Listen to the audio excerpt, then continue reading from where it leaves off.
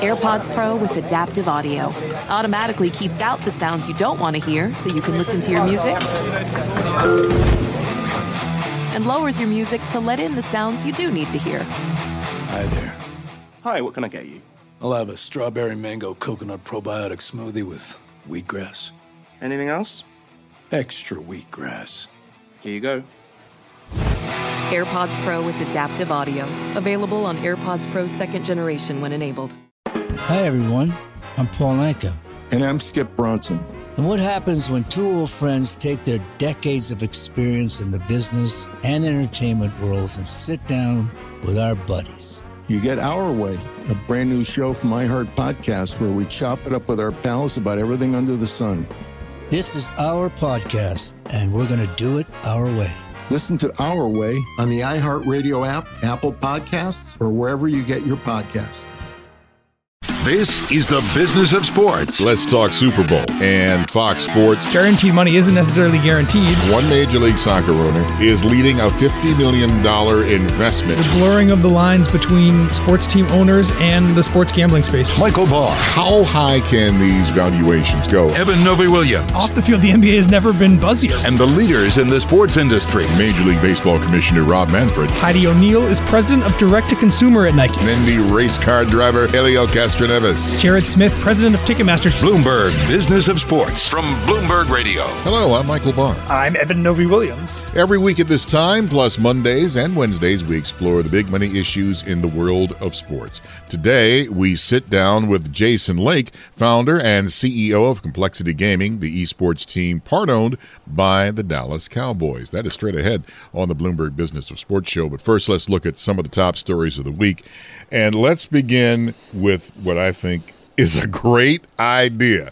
We had talked about this, about bringing old games, whether it's baseball, football, whatever, during this work stoppage. The Yes Network, they're having Yankee legends involved in broadcast of the games. And what's going to happen is that while the game is being played, some of the legends will tweet and make comments during the game. Yeah, I think this is a great idea. And again, I think we hit the nail on the head last week.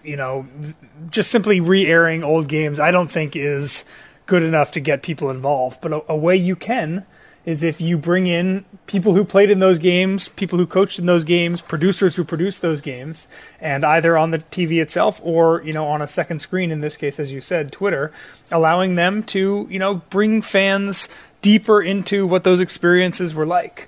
So as you said, the Yankees are doing this with Yes Network, their regional sports network. They had David Cohn tweeting recently about the 1996 World Series clinching game against the Atlanta Braves. They're going to have Paul O'Neill do one of these. They're going to have Michael Kay do one. They have Yes Network producers that are hopping in as well. I think this is a great idea.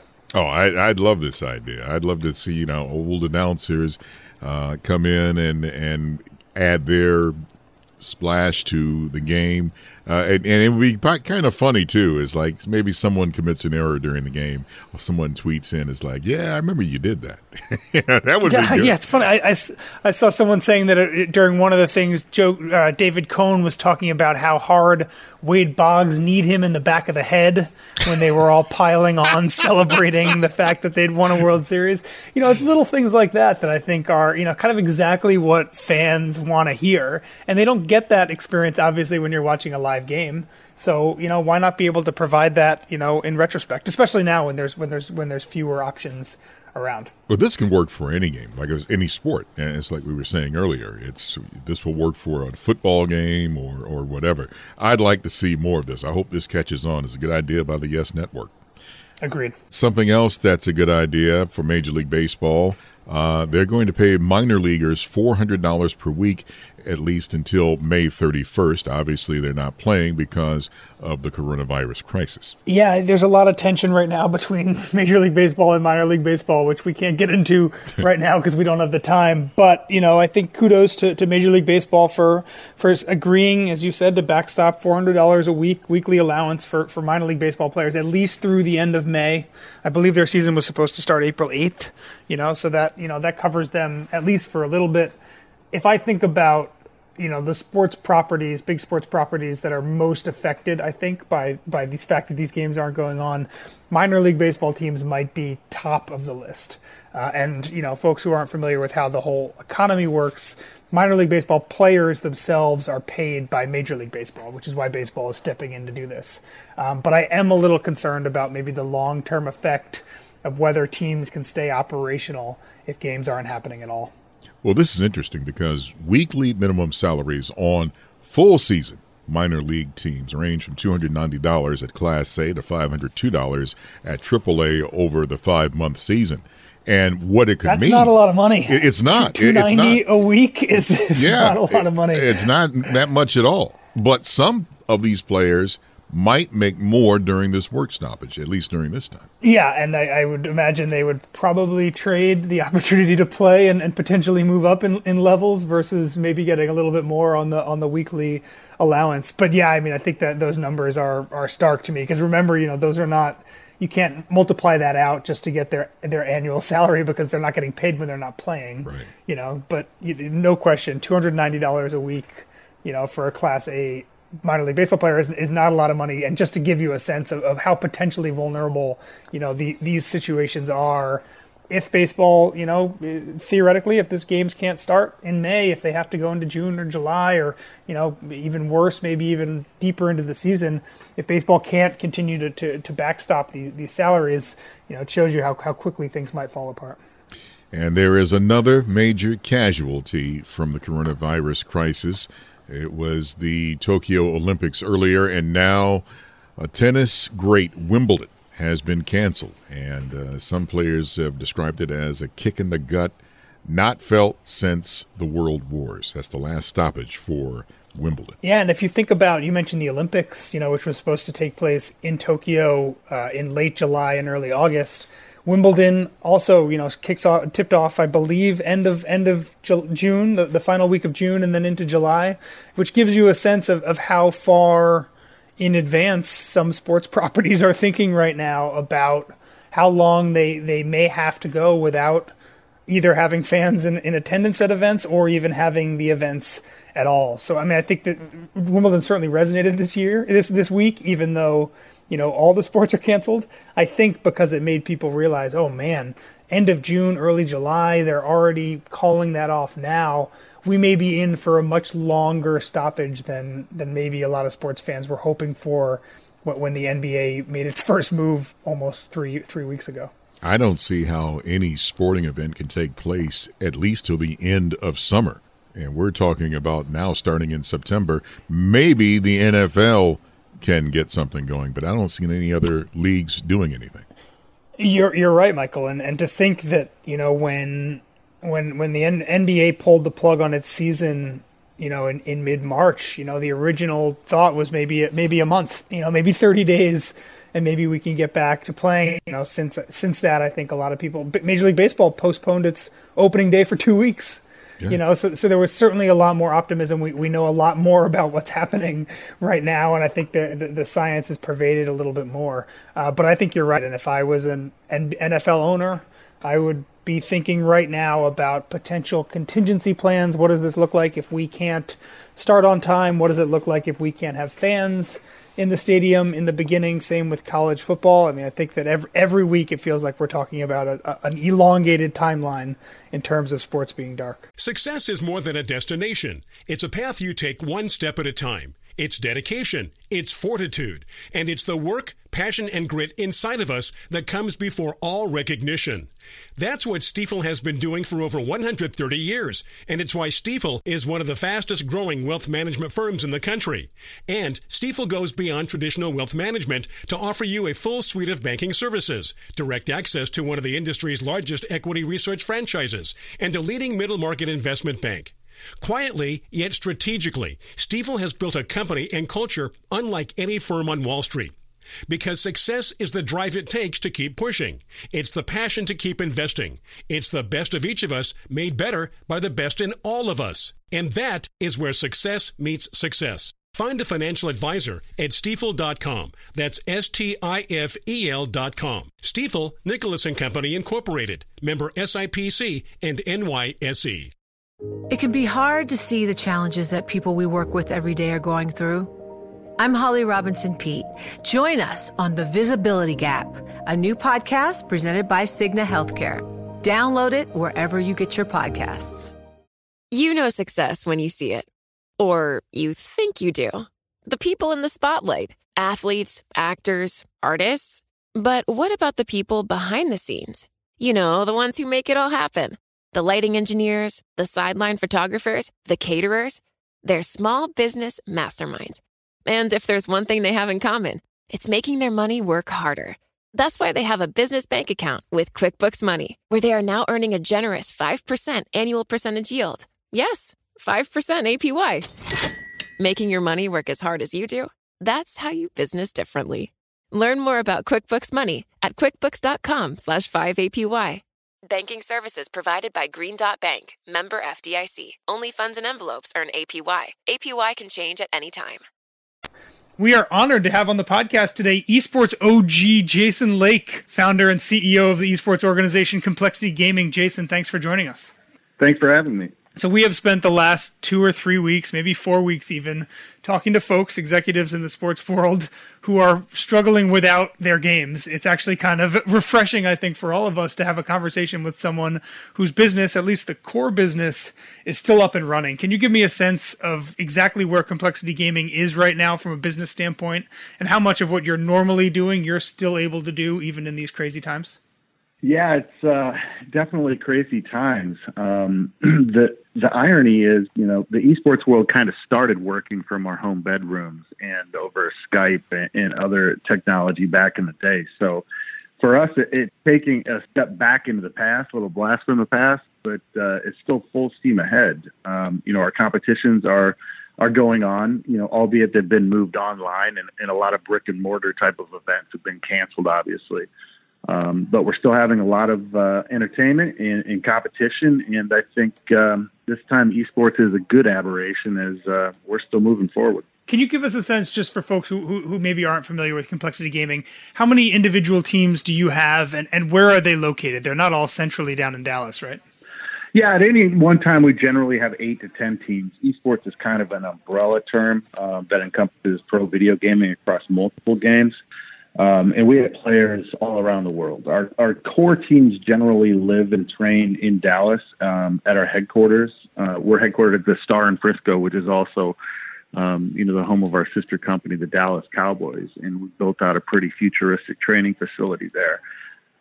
Unfortunately, you know, as things have played out, we've actually gone ahead and closed that, I guess a few weeks back. I'm losing track of the days at this point. I think we all are. Everyone's working remotely and playing remotely, but we're surprisingly effective at doing so. You know, our sales teams can take their calls. Our video guys can edit their videos. You know, we use Discord and Slack and other technologies to have our meetings and stay in touch with our corporate partners. And our gamers can play in online events, which aren't, you know, ideal. Traditionally, pro esports is best, you know, completed at what we call LAN events, where everyone's kind of in the same place and there's very little latency and there's referees on sites and things like that.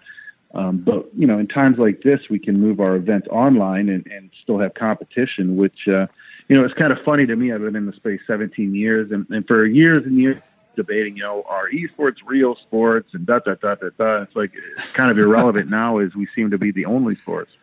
That's what I ask. It's like, it's unfortunate why you guys are the only game in town, but here it is. And now we've got IndyCar virtual racing. We've got NASCAR virtual racing. So, I mean, this, at least for you guys, can't help but to boost your product. You know, it is. You hate that it's because of this reason, and it's obviously a global tragedy and a really tough situation. But, you know, my father always taught me if you're handed a bunch of lemons, you try to make lemonade, and if you can, you sell that lemonade.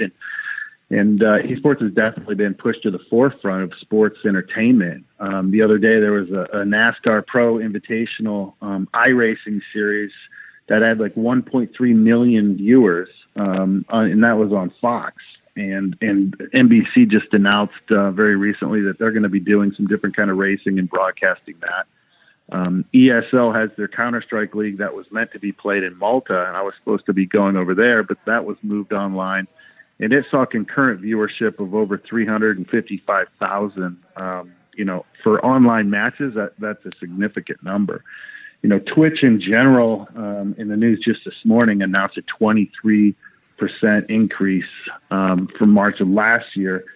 So people are watching gaming, they're participating in gaming in record numbers, viewership's at record numbers, and it's a really interesting time for our business. On the human level, setting aside the business for a moment, and I think gaming has always been one of the favorite selections for this generation, as far as just entertainment and escapism and just relaxation. And during this really difficult time, I think gaming is providing a conduit for people to stay in contact with their friends and relax and kind of get away from the everyday while being in quarantine. So not only is it exploding in viewership and participation, the World Health Organization came out with an article a day or so ago talking about how gaming could be a really healthy pastime during this difficult time and get people's minds off things and communicate with their friends and do different activities. And it's a bit ironic because not too long ago, the World Health Organization was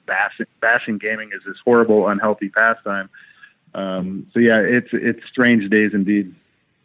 It's funny you're talking about the kind of the growth in gaming potentially during this, and I think a lot of people associate esports and gaming as the same thing, and they're not exactly. They're certainly related.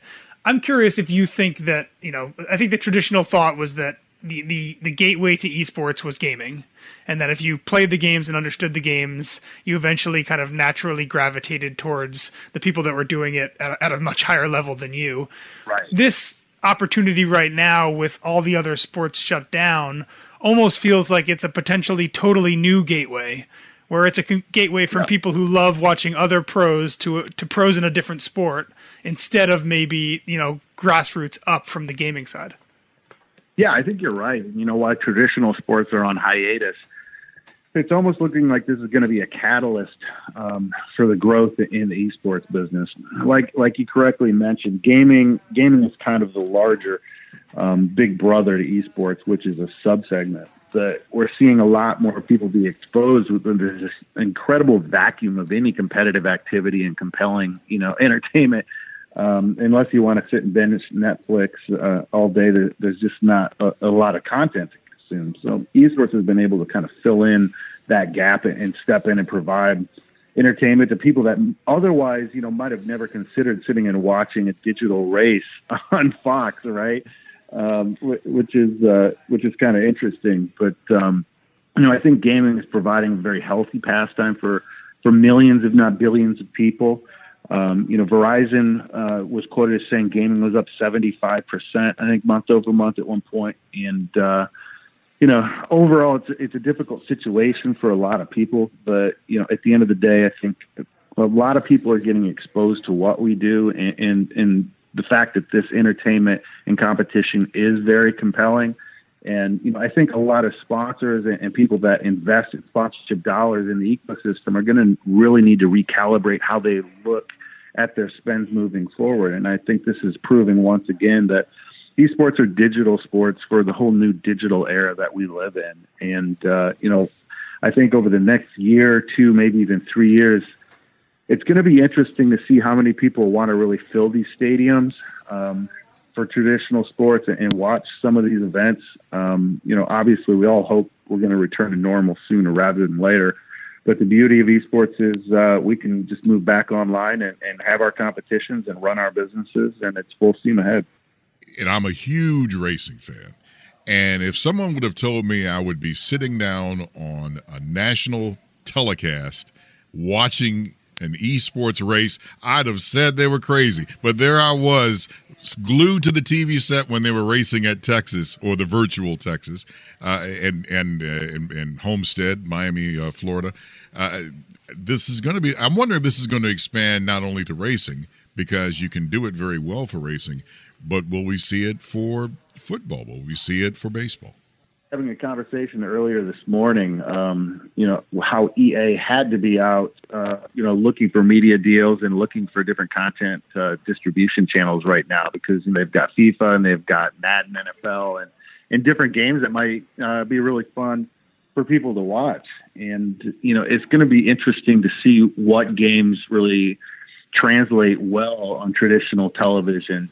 We've always kind of been on the internet and distributed our content over the internet. Many of the games are played over the internet, and we've had mixed success really moving into the traditional television markets.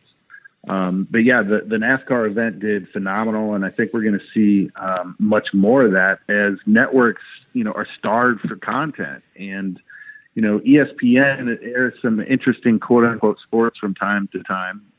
And I won't call any out and get in trouble, but I can only imagine their executives are out, really scouring the esports landscape to find which games and which competitions might be best suited for their audiences. Are you getting those phone calls? I mean, is your phone in the past 2 weeks, are you getting calls from sponsors that you maybe haven't worked with, or from networks that you haven't worked with, asking about, maybe some opportunities with you guys? Yeah, I mean, it's still a pretty surreal time. We always have active conversations going on where we're educating brands about esports and discussing different ways we can collaborate to get their brands integrated into esports. Some of those conversations have really slowed to a halt as offices and corporations have been closing. And others have kind of sped up to where, they've got different marketing budgets. Brands need to advertise. That's not going to change. Those levels. And where are they going to do it change right now? in this economy? Yeah. Where are the outlets that are really getting the eyeballs and things like that? So we've had some really exciting calls and some inbound interest. I think a lot of companies are still reeling a little bit and trying to figure out what the game plan is moving forward. But I do expect that we're going to see a lot more brands already on the back of a lot of blue chips that have figured out esports is a great way to reach this generation, the next generation, younger people that are computer and tech literate, usually college bound. They're going to have discretionary income in the near future to spend on their brands, and they don't have that brand loyalty. If I'm a Ford guy, I'm always going to be a Ford guy. I'm 48 years old. I'm over the hill. But if my son, has exposure to different car brands because they're activating in spaces that he cares about, like watching esports, those brand decisions haven't been made, and esports has been and will continue to be a really viable option for different brands to speak to the next generation and speak to the, the younger valuable demographics. So I think, unfortunately, the situation, has been rough on a lot of people. And just this morning, the numbers came in for 6.6 million new unemployment claims. And it's just, it's heartbreaking. But for people in our industry, I think the future of esports is bright. And despite the circumstances, I think we might actually come out better on the other side of this. One thing that has happened with esports, it was starting to take off in high schools. There were high school teams that had esports. My son was on the team, and then unfortunately, a lot of schools canceled for the rest of the year. Hopefully that will pick back up starting maybe in the fall when we're past all of this. But can you give your thoughts about the high school esports teams? Yeah, it's a great point. And, the scholastic esports really started more at the collegiate level, to where colleges were quickly discovering many of their students competed in these games, and they were very interested in having, collegiate level teams. So when this started happening, scholarships started being created. Given it's not like, NCAA Division I football scholarships, but hey, there's scholarship money to be had if you're good at video games now. Mom never would have thought, right? And once those scholarships started to arise, high schools started kind of, their eyebrows raising. They're like, wait a minute, our students might be able to get help going to college because they're good at video games. So, high school teams have been forming thousands all around the country. And the beautiful thing about competing in video games is in some ways it's much more aspirational than traditional sports, because not everyone is 6'3", 240 pounds. Not everyone can dunk a basketball. But a lot of people can sit down and put in the time and use their natural God-given abilities and brain power to be good at video games. And in that way, it's a lot more aspirational for a larger segment of the high school population than some traditional sports. And I think we're going to continue to see the proliferation of high school esports moving forward. You hear this question a lot in other sports, but you've been in gaming for such a long time. How much better are gamers now than the quote-unquote elitist gamers, 20 years ago in playing computer games? I'd say significantly better. The analogy I use is, golfers were pretty good, but once you started seeing Tiger Woods swing a golf club when he was 2 years old, you could see the exponential kind of increase in the overall skill set. And, now gamers are starting to play with their moms and dads at younger and younger ages. And my son started at 2 years old, and he has grown up with a controller and a keyboard in his hands. And some of the skill we're seeing from 13, 14-year-olds is quite staggering. We have a summer camp at our headquarters, the GameStop Performance Center. And in the GameStop Performance Center, we have iPads. It's a system built by Mamba Sports Academy, which is designed to measure your twitch reaction speed, color pattern recognition. Basically, how fast are you? How fast can you react to things? And, when we bring in 13-year-olds and they're scoring as high scores as some of our older gamers making six figures, it just makes me smile because the next generation is really fast and they're going to be really good at games. As we talked about earlier, you have athletes around the world right now who are still competing. Obviously, they can compete digitally in the actual games themselves. How much are you guys kind of struggling with, providing them the services that you usually do when they're all in one place or sitting in a house, mental health or even physical health services that might be a little harder when everybody is, in disparate places? Yeah, that's a great question. We've actually invested a significant amount in our infrastructure. Like I mentioned earlier, in our headquarters was really built to be at the cutting edge of performance and taking care of our gamers and focus on their mental health. And, we have an area of our headquarters called the decompression porch where they can go just to relax and kind of, meditate. And our performance coach meets with them in a COG lab, which is short for cognition lab. And, so that infrastructure is obviously idle right now, which is disappointing. So our sports psychologist is meeting with their players over the phone rather than in person. We don't have the same level of physical training because all of our gamers have memberships to Cowboys Fit on the property. We have a sports hospital across the street. So if there's any kind of reactive medical care that's needed or physicals that are needed, we just walk across the street, and all this infrastructure for now is shuttered. We're doing our best to make sure that we keep in touch. Go ahead. The idea of your gamers working out alongside the Cowboys at that facility, I find very fun visually. Yeah, we take great lengths and spend a year and a half designing our facilities to really, mirror the best parts of traditional sports at the professional level. They eat alongside the Cowboys at the Cowboys training table, breakfast and lunch 5 days a week, and that's obviously closed. And they get their exercise on property, which is closed, and their medicine on property, which is closed. So it's not ideal, and we're making do like everyone else in this difficult time, with phone calls and making sure that we're checking in on people and doing the best we can to support them. We're just grateful that our sport can continue to take place and our competitions can move forward while, a lot of others are suffering during this time. So it's not ideal, but like I said a couple of times, it's still full steam ahead at Complexity.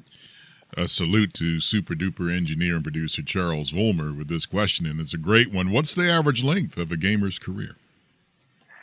It is a great question. And, we've seen the gamer careers actually get longer and longer. For years, we started to wonder in the late 20s if they were losing their twitch reaction speed and skill, or if it was an economic variable that was causing people to retire. And as the economies of our business have grown significantly, we're seeing people play well into their, younger to mid-30s at the professional level, kind of settling once and for all. It's not necessarily that you get slow when you get old. It's, they were getting girlfriends and fiancés and boyfriends and marrying off and going into more lucrative careers. And so now we're starting to see careers last quite a bit longer. And, we make significant investments into some of our top gamers. So we make sure that their physical therapy and all that takes place so we can try to ward off things like carpal tunnel and tennis elbow and other problems. But yeah, I think we're going to continue to see longer careers as the sport grows over the coming years. Jason, I want to change gears a little bit. You've mentioned a few times the situation you guys have on the ground in Frisco.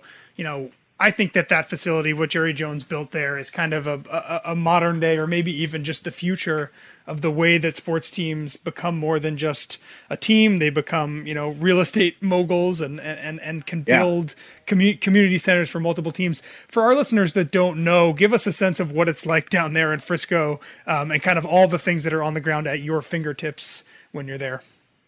Oh yeah, the Star is really a fantastic facility. It's a multi-use facility, which is obviously home to the Cowboys, and they have an indoor football field inside a center called Ford Center that seats 16,000 people. There's an Omni Hotel on the property. There's a large office complex on the property, and there's also restaurants, bars, sushi, hamburger, pizza, ice cream, steakhouse. So in this almost small community, there's a lot of entertainment options. There's a fitness gym called Cowboys Fit. There's a sports hospital by Baylor Scott & White right across the street. There's luxury apartments across the street. So when you enter into the facility, it's not like a traditional facility that might be kind of out in the countryside surrounded by chain link fence. It's very much open to the community and almost like a hub of activity in the Frisco area. So our employees and our pro gamers really enjoy coming here because, they can get breakfast, nutritious breakfast and lunch 5 days a week. They can get their exercise. They can get the medical care. And then, after work, they can go out and have sushi with their coworkers. So it's really something special that they've built. I think a lot of teams will probably replicate it in the future, and we sure feel really honored and blessed to have our esports team alongside, America's team, the Dallas Cowboys. All right, I have a suggestion. This is if you take this idea, remember I'm the guy that gave you this idea, and I want it. All right, here's my idea. What if we had a virtual game show? Because everybody now can get in on the virtual game show. So, you have it, everybody in America can get in, log in on their computers, and, whatever you want, you send your cards or letters, whatever, or you get selected, and the person on the other end can play this virtual game show. And I think that's a fantastic idea. I want in. I want in on this. The price is right from your home bedroom. That's it. You can come up with the concept of the game show, man. This would be great. See, Evan, I'm worth something, man. That is a fantastic idea. You need to move on. It sounds like Trivia HQ in some ways. Yeah, it's the first thing that came to my mind too. That's been resurrected, back up and running apparently. But it can go for anything, which I think was smart. Oh, see, I'm in on this, man. I want to be the announcer. That's a great idea. Well done. Jason, we'll let you out on this one. Have you talked to Jerry Jones during this time? I've always felt like esports have done such a good job of relating to young people on social media with quick video content, etc.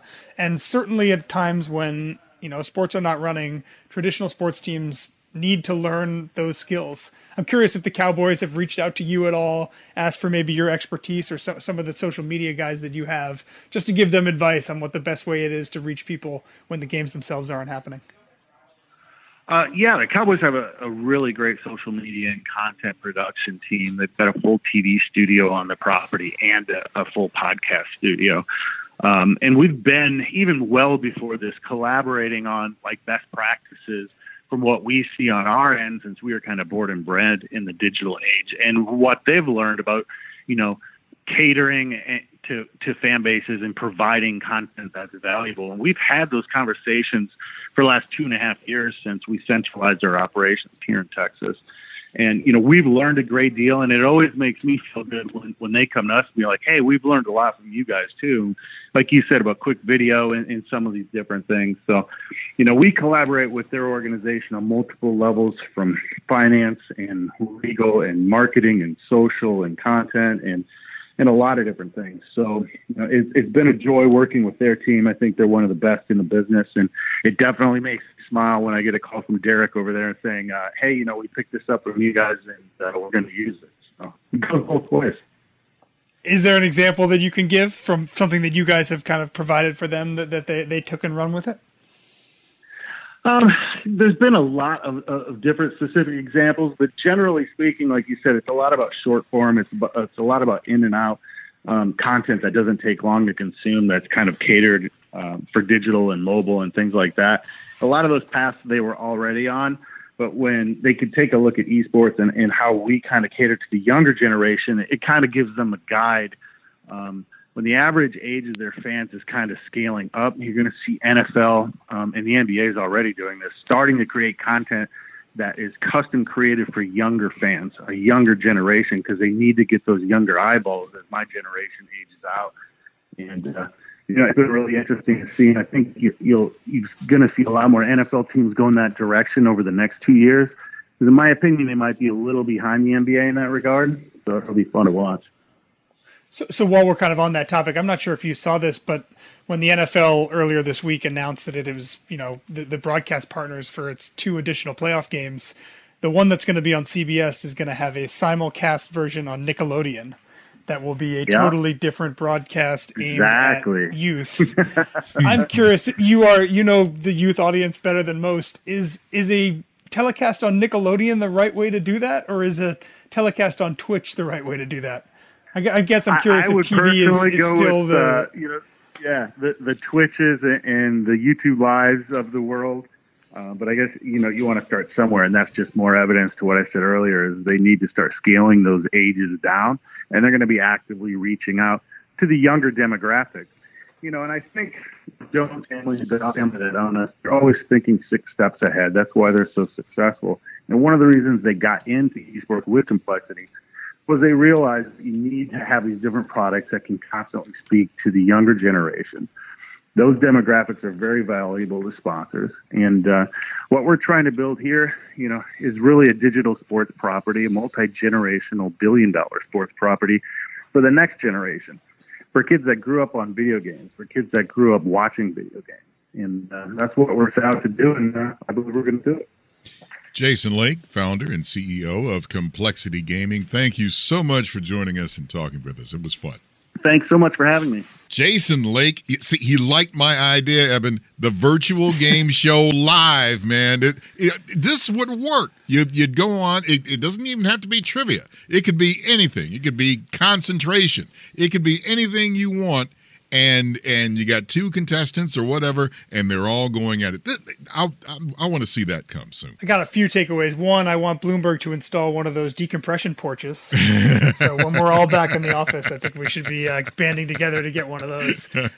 2, obviously, as he said, this is not the way you want to see an opportunity for your industry. Right. But now that it is here, it does seem as though, there's an opportunity here for esports to maybe lend some of its practices around the traditional sports world, and also maybe to grow some more eyeballs.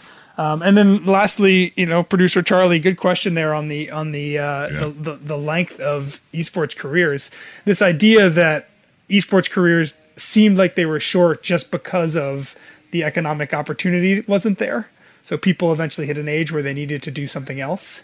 But now that there's a lot more money in esports, they're kind of redefining the length of a career. I think that's a really interesting, economic and sports study, kind of seeing when those 2 things combine. My goal is to be the number 1 pick. That's something I've been dreaming of since a kid. It feels better to be number 1 than number 5. I wear the number because of Mike. We have a chance to go for 3 in a row. Good numbers at a good time. When I first started wearing that number, I was just happy and proud. Bloomberg Business of Sports, the number of the week.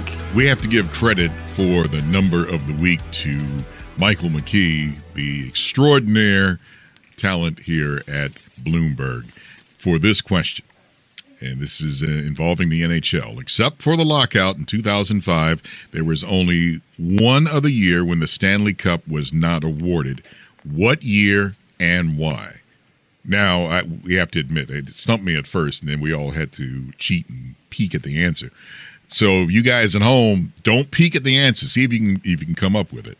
I'll give you a hint. The irony of it is similar to what might happen this upcoming season.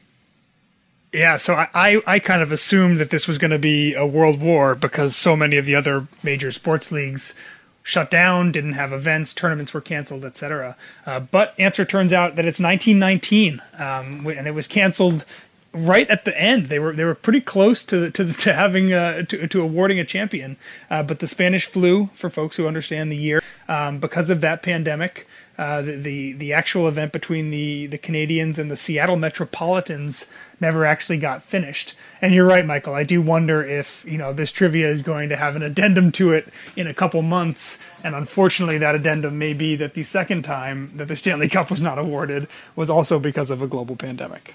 You've been listening to Bloomberg Business of Sports. We're here each and every week at the same time, plus online wherever you get your podcasts, and you can catch those Mondays, Wednesdays, and Thursdays. I'm Michael Barr on Twitter at Big Bar Sports. I'm Evan Novi-Williams at Novi_Williams. Please tune in next week when we speak with the biggest and brightest in the sports business world. You're listening to Bloomberg Business of Sports from Bloomberg Radio around the world. Hi, everyone. I'm Paul Anka. And I'm Skip Bronson. And what happens when two old friends take their decades of experience in the business and entertainment worlds and sit down with our buddies? You get Our Way, a brand new show from iHeart Podcast where we chop it up with our pals about everything under the sun. This is our podcast, and we're going to do it our way. Listen to Our Way on the iHeartRadio app, Apple Podcasts, or wherever you get your podcasts.